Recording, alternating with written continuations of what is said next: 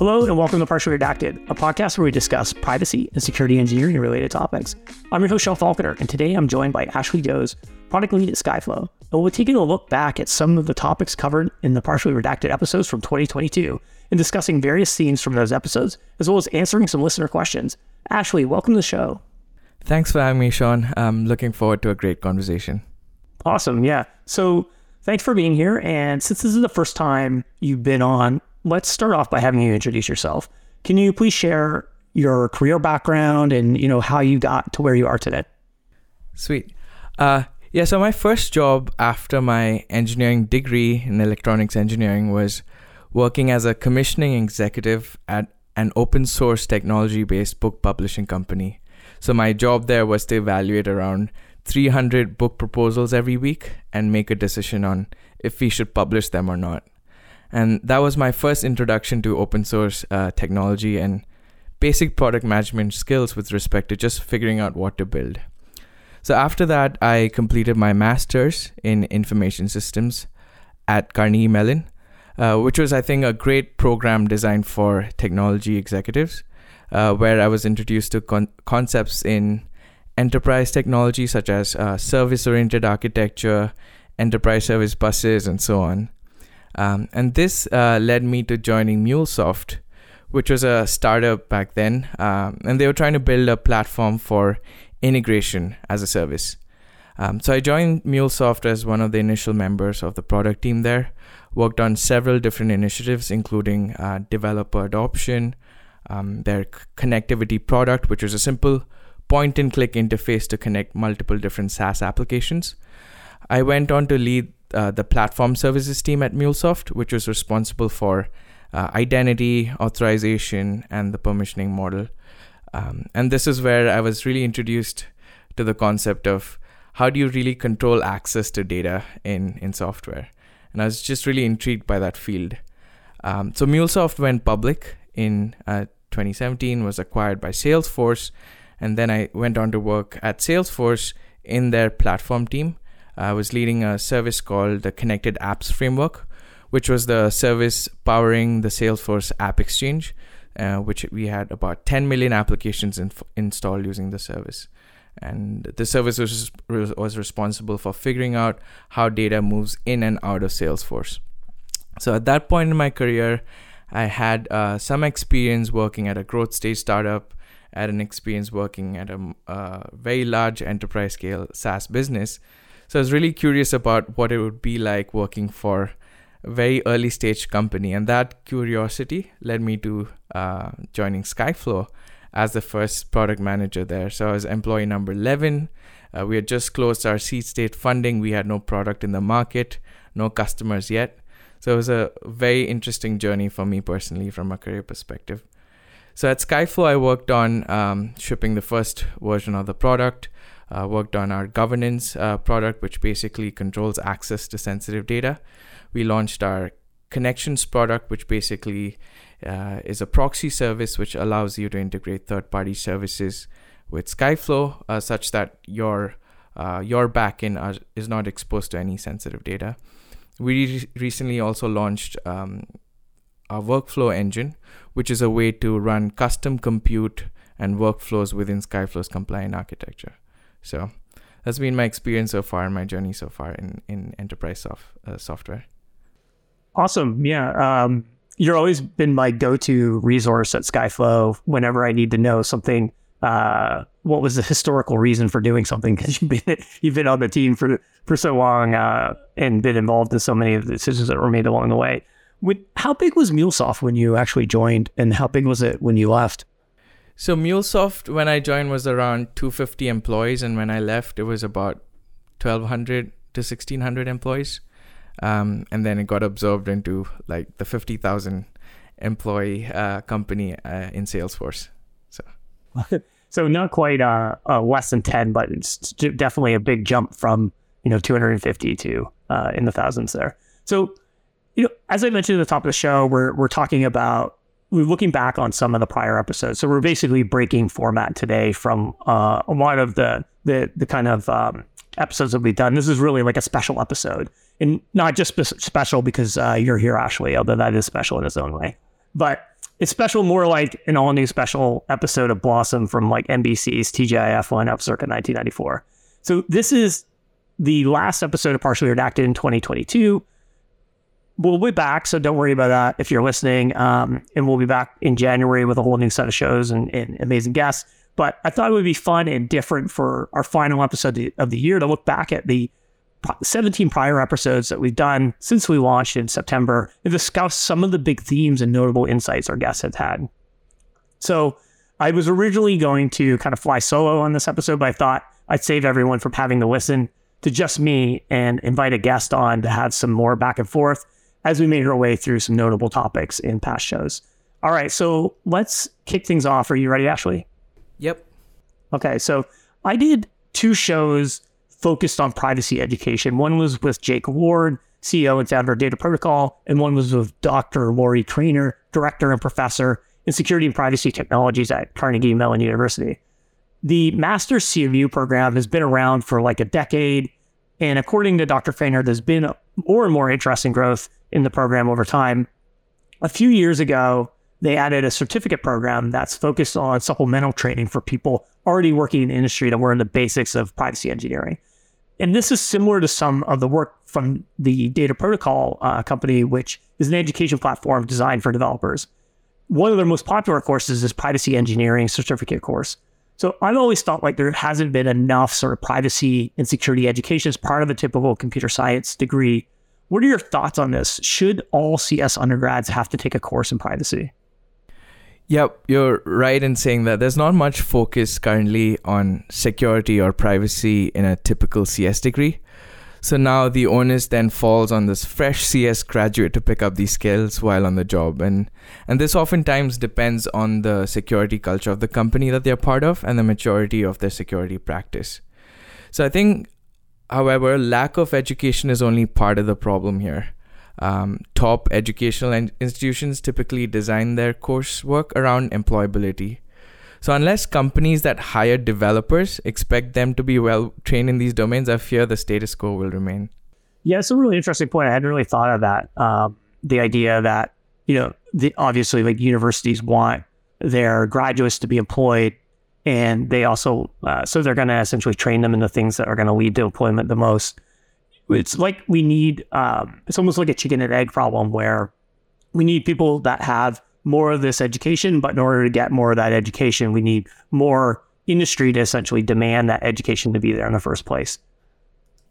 Yep, I think that's right. I think the larger problem here is generally awareness around what are the best practices around storing and processing sensitive data, and what are some of the tools and best practices available for companies to really implement a great security practice from day one. Another theme that came up on a few shows that relates to this that I think is interesting to discuss is how privacy is starting to be considered an engineering problem rather than simply a compliance issue. More advanced companies in the space are no longer viewing privacy as a process of ticking off a compliance checklist, but it being a product differentiator and the right thing to do for their customers. By making privacy an engineering or product problem, you end up naturally shifting privacy left because it becomes part of the design process rather than being an afterthought. What are some of your thoughts on this trend?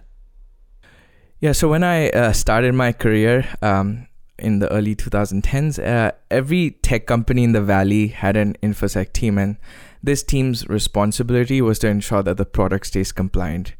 And they did so by using a very process-heavy approach. Now, although important, in hindsight, when you look at it, this was just a band-aid solution to the problem of information security and privacy. This approach clearly reflected the general sentiment at the time that privacy was an afterthought. Another challenge with this approach that gets discussed less frequently is the amount of effort required to implement this solution at scale, as it's very process intensive.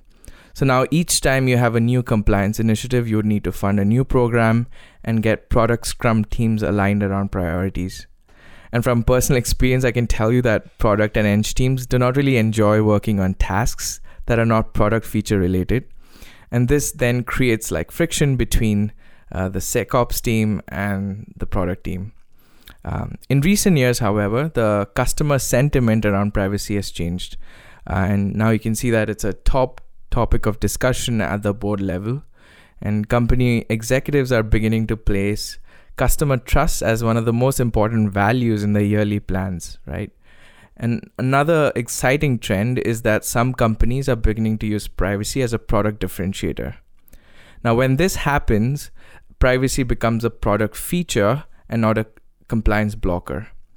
And when product teams view privacy as a feature, it then becomes a line in that initial product requirements doc, which then becomes a solution in the architecture design, which then becomes an advertisement on the 101 billboard.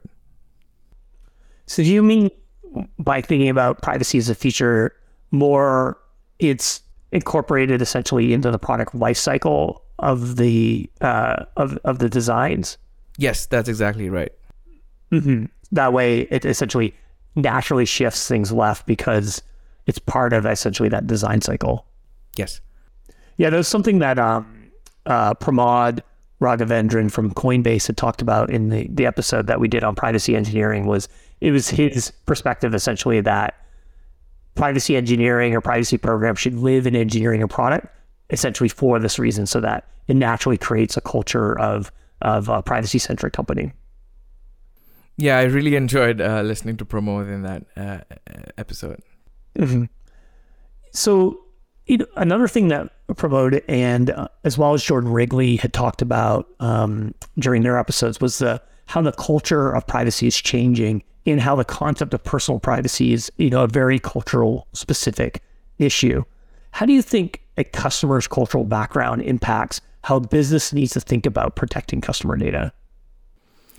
This is a very interesting question, right? So I think there's a great quote by Charlie Munger from Berkshire Hathaway. He says, show me the incentive and I'll show you the outcome. And I think this applies very well to data privacy. So now when you think about sensitive customer data, right, there's generally three categories of businesses. There are companies that store sensitive data for operational purposes, for example, like fintech and health tech companies. There are businesses that make money by monetizing customer data, for example, like businesses in advertisement or insurance. And there's companies that store information about their customers without any business justification whatsoever. And this often happens due to a lack of awareness on security best practices. So now you can view data privacy through the lens of a carrot or a stick across these three categories of businesses. The stick in this analogy maps very well with compliance regulations and fines. So in heavily regulated industries such as health tech and fintech, you cannot even begin operating unless you get certified to be compliant. In other industries, you can get massive penalties for misusing customer data. So the carrot in this analogy is viewing privacy, like we discussed, as a product differentiator. Now, if you drive on the 101 highway in San Francisco, you'll see many billboards marketing iPhones as devices built for data privacy. Another example is when you download WhatsApp, you'll see that messages sent on WhatsApp are end-to-end encrypted.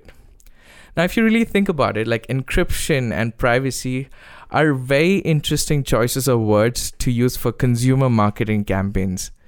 This just, in my opinion, indicates that the market in general values products and services that prioritize customer privacy, which in turn adds to the brand value, and consequently that improves revenue. So I think therein lies the incentive for companies to build a culture of privacy, not just because it's the right thing to do, but also because it directly impacts your revenue. Yeah, I mean, going back to one of the things that you talked about earlier, that from an education standpoint, you'll probably see more universities and colleges invest in educating their students in privacy if there's essentially a financial reason to do that, because companies are asking them essentially to have graduates with the skill sets. And it's kind of similar in industry is, it's great for us to be aligned around privacy being an important thing because it's the right thing to do. But really what, moves the needle with a lot of companies is there needs to be a financial reason or a, return on investment for some of those things as well. Yes. And I think building a culture also of privacy requires a lot of intentional effort across almost every function in the company, right? So for example, it requires company leaders to prioritize and codify privacy as a top initiative. It then requires product teams to design for privacy instead of viewing it as an afterthought. It requires your InfoSec team to operationalize privacy and build practices around education across the company. Then it requires your revenue teams to not compromise on customer trust. And then finally, it requires your marketing teams to build a brand that prioritizes customer trust and data privacy. So there's a lot of investment that needs to go into this space. Yeah, that is very similar to what Anshu Sharma, CEO of Skyflow and the first guest on the podcast, had talked about, where privacy has to be part of a culture of a business. Everyone has to be bought into prioritizing privacy and making the right decisions that will protect essentially customer data. It's not something that is just a check mark in a launch process, or something that is done essentially has a sole owner within a business. It's really part of the cultural identity of the business to do it right. Hey there, Sean here. I hope you're enjoying this episode of Partially Redacted. If so, please subscribe so you can always check out the latest episode and help others find the show by leaving a rating and review. Final thing before I get you back to the interview. If you're interested in privacy and security, have a challenge or issue you want to discuss, or want to share your expertise, please join the Partially Redacted community at skyflow.com/community. All right, now back to the show. So moving away from some of the cultural aspects of privacy, Daniel Wong, the head of security and compliance at Skyflow, and Google Cloud architects Anjali Khatri and Nitin Wushis both discussed the advantages of moving to the cloud when it comes to things like security. Their argument was that many of the best practices for security are often baked into the products when you use the cloud, whether that's from Google, Amazon, or some other public cloud vendor. Additionally, there's these cloud agnostic products like Bridgecrew and cloud specific ones that will scan your code for vulnerabilities, making sure that you're following best practices, not making simple mistakes like leaving an S3 bucket open or API key within your source code or something like that. So those of us that have lived in the cloud world, it's sometimes easy to forget that most businesses aren't actually on the cloud. And there's many reasons for that, but you do sometimes hear sort of paranoia from a security and privacy perspective with moving your data center to the cloud. What are some of your thoughts on this? Yeah, so I've built my whole career based on cloud technology, so I'm definitely biased here. But I think it's a very powerful technology, which vastly shortens customers' time to market, right, when it comes to launching products. But as Spider-Man's uncle once said, with great power comes great responsibility. I think it really applies very well to cloud security as well. Prior to the cloud movement, right, security and privacy with respect to technology was confined within the boundaries of a physical office. So employees used to typically check into work and access data through wired desktops that had access to mainframes. So in this world, if you protected your boundary, you sort of protected your data. And this general notion of someone infiltrating your boundary was not a very common concept. But the whole cloud revolution has kind of flipped this notion on its head. So now employees, if you look at a typical big, large-scale enterprise company, employees can bring their own device. They can access data and process information remotely. And the whole pandemic has just fastened this whole move towards the cloud. Now, this requires, I think, a paradigm shift in the company's security posture. So I think it first starts with a foolproof authentication system using best practices for multi-factor authentication. Then it requires you to implement a data governance framework with data minimization and intent-based access principles baked in. Now you couple that with audit logging, threat and anomaly detection tooling, and you have a pretty good framework to implement cloud security. In this sort of boundaryless world, I think the concept of zero trust, which is to never trust and always verify, also becomes important. So now it might seem like a lot, but the good news is there are world-class tools out there in the market that can help you accomplish all of this without you having to build your own. This just means that you can hire a world-class security team to protect your data at the fraction of the cost.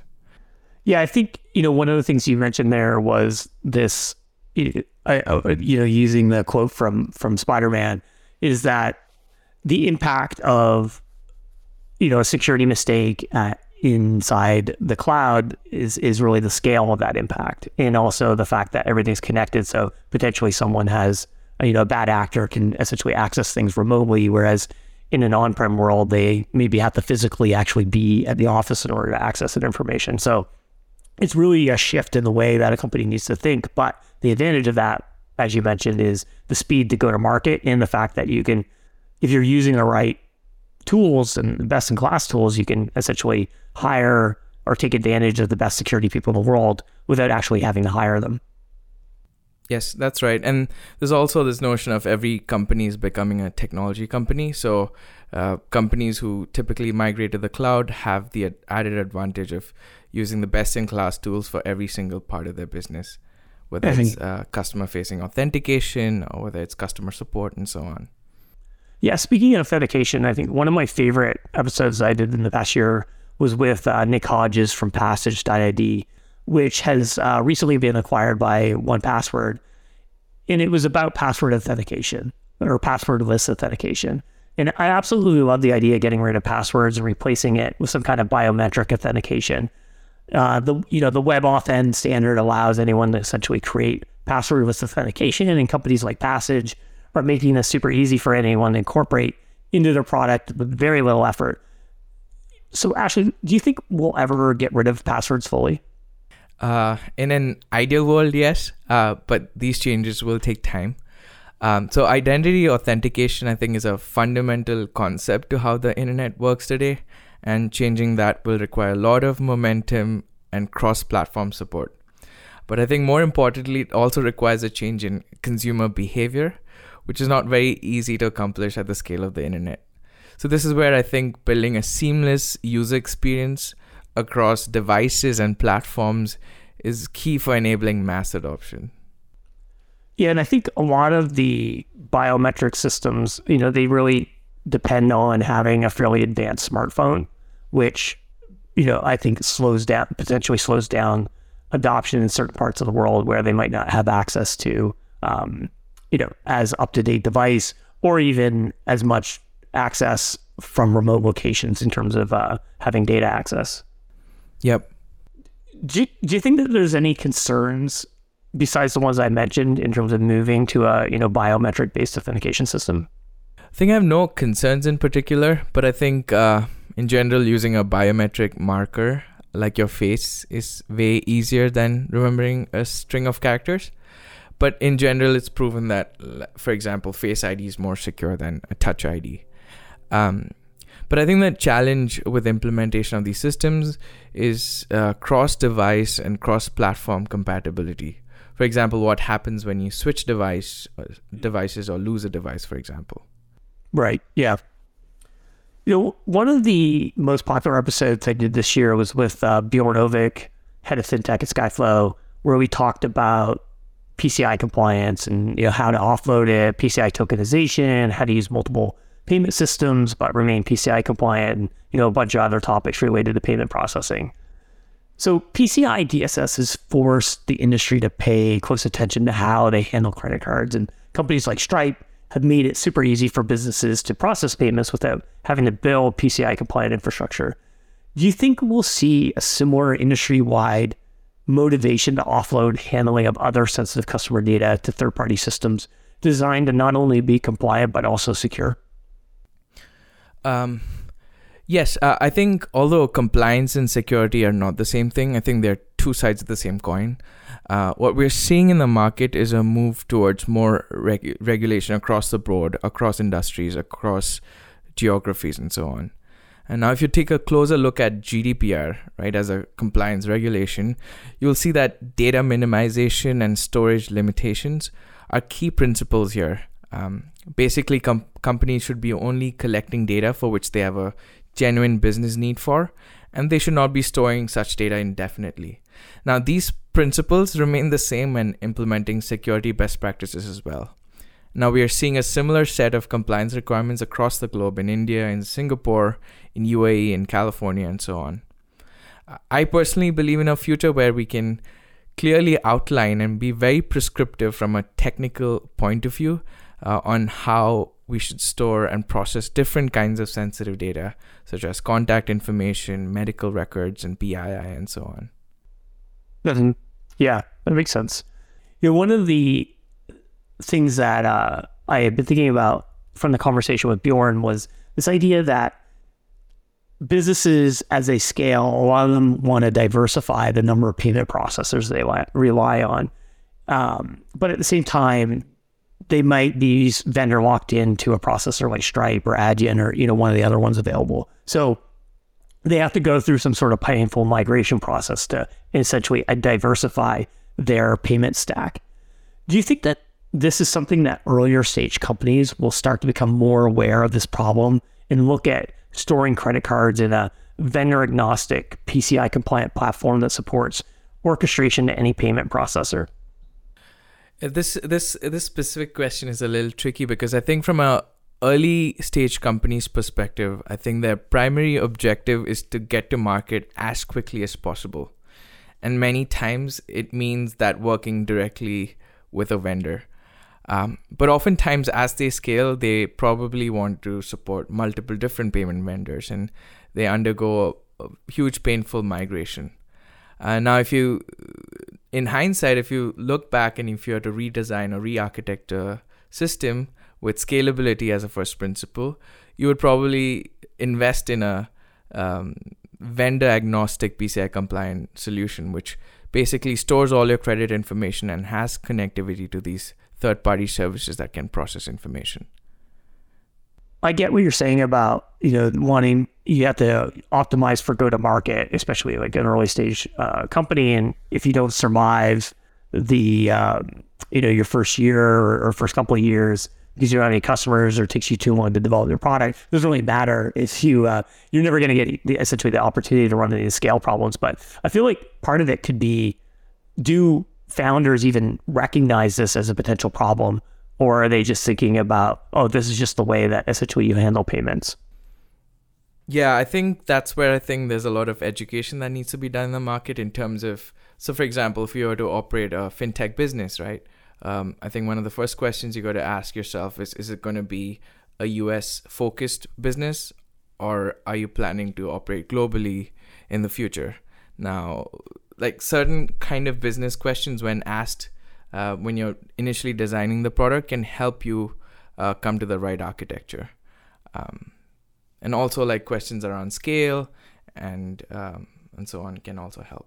Right. Yeah. And I imagine, tooling, the right tooling that becomes well known, just like Stripe has become well known essentially. So some of the first episodes that we put out were focused on explaining privacy specific concepts like tokenization, differential privacy, encryption key management. And these are some of the most popular episodes. So I should probably do more. What topics do you think that I should cover for next year? I think from a very practical perspective, I think more interviews around how different companies across industries are setting up their organizations for better privacy and security will be very interesting. Another interesting topic would be to talk about consent enforcement. So I think there are a lot of tools out there that capture consent, but there's not much information on how you enforce consent when it comes to data sharing or data deletion requests. I think these sort of requests can become very challenging as many companies have sensitive data replicated across multiple services. So now, say for example, you have a customer that requests their data to be deleted. Now you'd have to go and figure out where does this data sit with respect to all the hundreds of different services that you might use internally, and how do you go about deleting that? Yeah, I talked to someone recently, a product manager from a company I won't name, but he told me that whenever they get a deletion request, it costs them somewhere between $5,000 and $10,000 to actually process that deletion request because they have to put they basically have to task an engineer with tracking down where that data is and all the various silos within the company. Yeah, it's from a technology perspective, it's a very complicated problem to solve with the current approach of replicating sensitive data across services. Mm-hmm. So beyond those topics, do you think that are there, technologies in the space of privacy that you're particularly excited about that are maybe, maybe they're 5 or 10 years away from actually being a reality in the industry? Yes, definitely. But in general, I'm just very excited about the increased awareness around data privacy across the world. But from a purely technology perspective, there are 3 key trends I'm personally interested in. One is this ability to run analytical queries on encrypted data. So now currently in the market, you see things like homomorphic encryption that allow you to do that, but these techniques are not very scalable. So basically, how do we build towards better performance and scale when running these queries can have really direct impact on businesses storing information. I think 2 is commercial availability and usage of privacy preserving techniques such as like differential privacy and secure multi-party computation and so on. I think we're a couple of years away from it being adopted on a wide scale. And I think 3 is a more prevalent usage of this concept of secure enclaves, which basically is a CPU hardware level isolation and memory encryption on every server used to process sensitive data. So, which means that your services that handle sensitive data are actually isolated from internal employees, so it can help protect your company from insider threats. Yeah, I definitely think. I think all those are really interesting. I think the confidential computing or the work in the secure enclave is something that seems like it's an area that's really emerging and becoming really hot right now. But I agree. I think it's a few years away before we see a lot of practical applications of it. Yep. There's a lot of work to be done here, but really exciting times for privacy in general. Yeah, for sure. So I'm going to transition to answer, we can answer a few of audience questions that were sent in. So the first one here was, why did you start this podcast? So you as in me. So I'll take that one since it's directed directly at me. But essentially, I wanted to actually to do a podcast in privacy and security before I even joined Skyflow, because I felt like that there was a need for a show like this, a show that kind of brings together cross-functional experts in privacy and security to share their knowledge and educate the market. And of a lot of the privacy-related podcasts that I saw, a lot were more focused on privacy as a compliance requirement or maybe the legalities of privacy, which I get makes sense. And we've had some shows related to that, but I really wanted to make this podcast more focused on the technical or engineering aspects of data privacy and security. And I also think that, as you learn more and more about privacy is something that, you get more excited about. So it's something that I was really happy to do. And I think I set an ambitious goal of trying to do a interview a week. And so far things have been going well, and I'm really excited to continue it next year. So another question here is, we know that privacy engineering is an emerging cross-functional profession. It's early days, and CMU is capturing the sentiment in some of the programs they offer. But we're not seeing this kind of momentum in the North American academic landscape at large. Is there any push on the educational front to deal with this huge gap? So we touched on this a little bit, but Ashley, do you have anything else to add to this? Not in particular, but I think it's not just the responsibility of educational institutions. I think the market, the customers, the public in general all play a part here. Yeah, so I will say that, University of Victoria, which was the university I did my PhD at, we have, they recently hired Dr. Yun Liu, who was on the show, and her expertise is in differential privacy. And she's now teaching a graduate course on privacy, which I actually gave a guest lecture to. And I've been seeing more grad courses in data privacy. So I would love to see undergrad courses as well, but I think it's something that you're starting to at least see in computer science advanced degrees as well. Quick question here. How do I suggest a guest or topic? Well, you can do that by emailing partiallyredacted@skyflow.com, or you can contact me on Twitter or in our Partially Redacted community, skyflow.com/community. And then let's see here. Last question. What's your favorite episode and why? Ashley, do you have a favorite episode? I really enjoyed the episode with Pramod on how Coinbase implements its security practices. I also enjoy the episode on differential privacy. Yeah, those were great. I think Pramod was great. I'd love to have him back. It's hard for me to pick a favorite episode. It's like asking me to which of my kids is my favorite. It's impossible. But I will say that I really enjoyed the episode I did with Dan from Edge Impulse on machine learning and privacy with edge devices. I just think that whole space of edge computing is super fascinating. And Dan's a friend. I think he's a fantastic speaker and interviewee. So it was really fun to dive into this like somewhat niche area of machine learning. So definitely check that out. And one of the things that he talked about that I never really thought about was how machine learning on these remote edge devices can actually improve privacy. Because since the devices themselves can perform inference, if you had a device deployed to some remote area that was trained to recognize, let's say, a snow leopard, then it will actually only store the data where it sees a snow leopard. So even if someone walked by, the device might see them, but the footage will be ignored because the ML model won't recognize the person essentially as a snow leopard. So I thought that was a really interesting application of machine learning at the edge that actually improves the privacy posture of the device and whatever sort of study they're doing.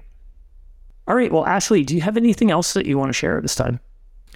Nothing in particular, but in general, I feel like there's a huge momentum towards building better practices around privacy and security.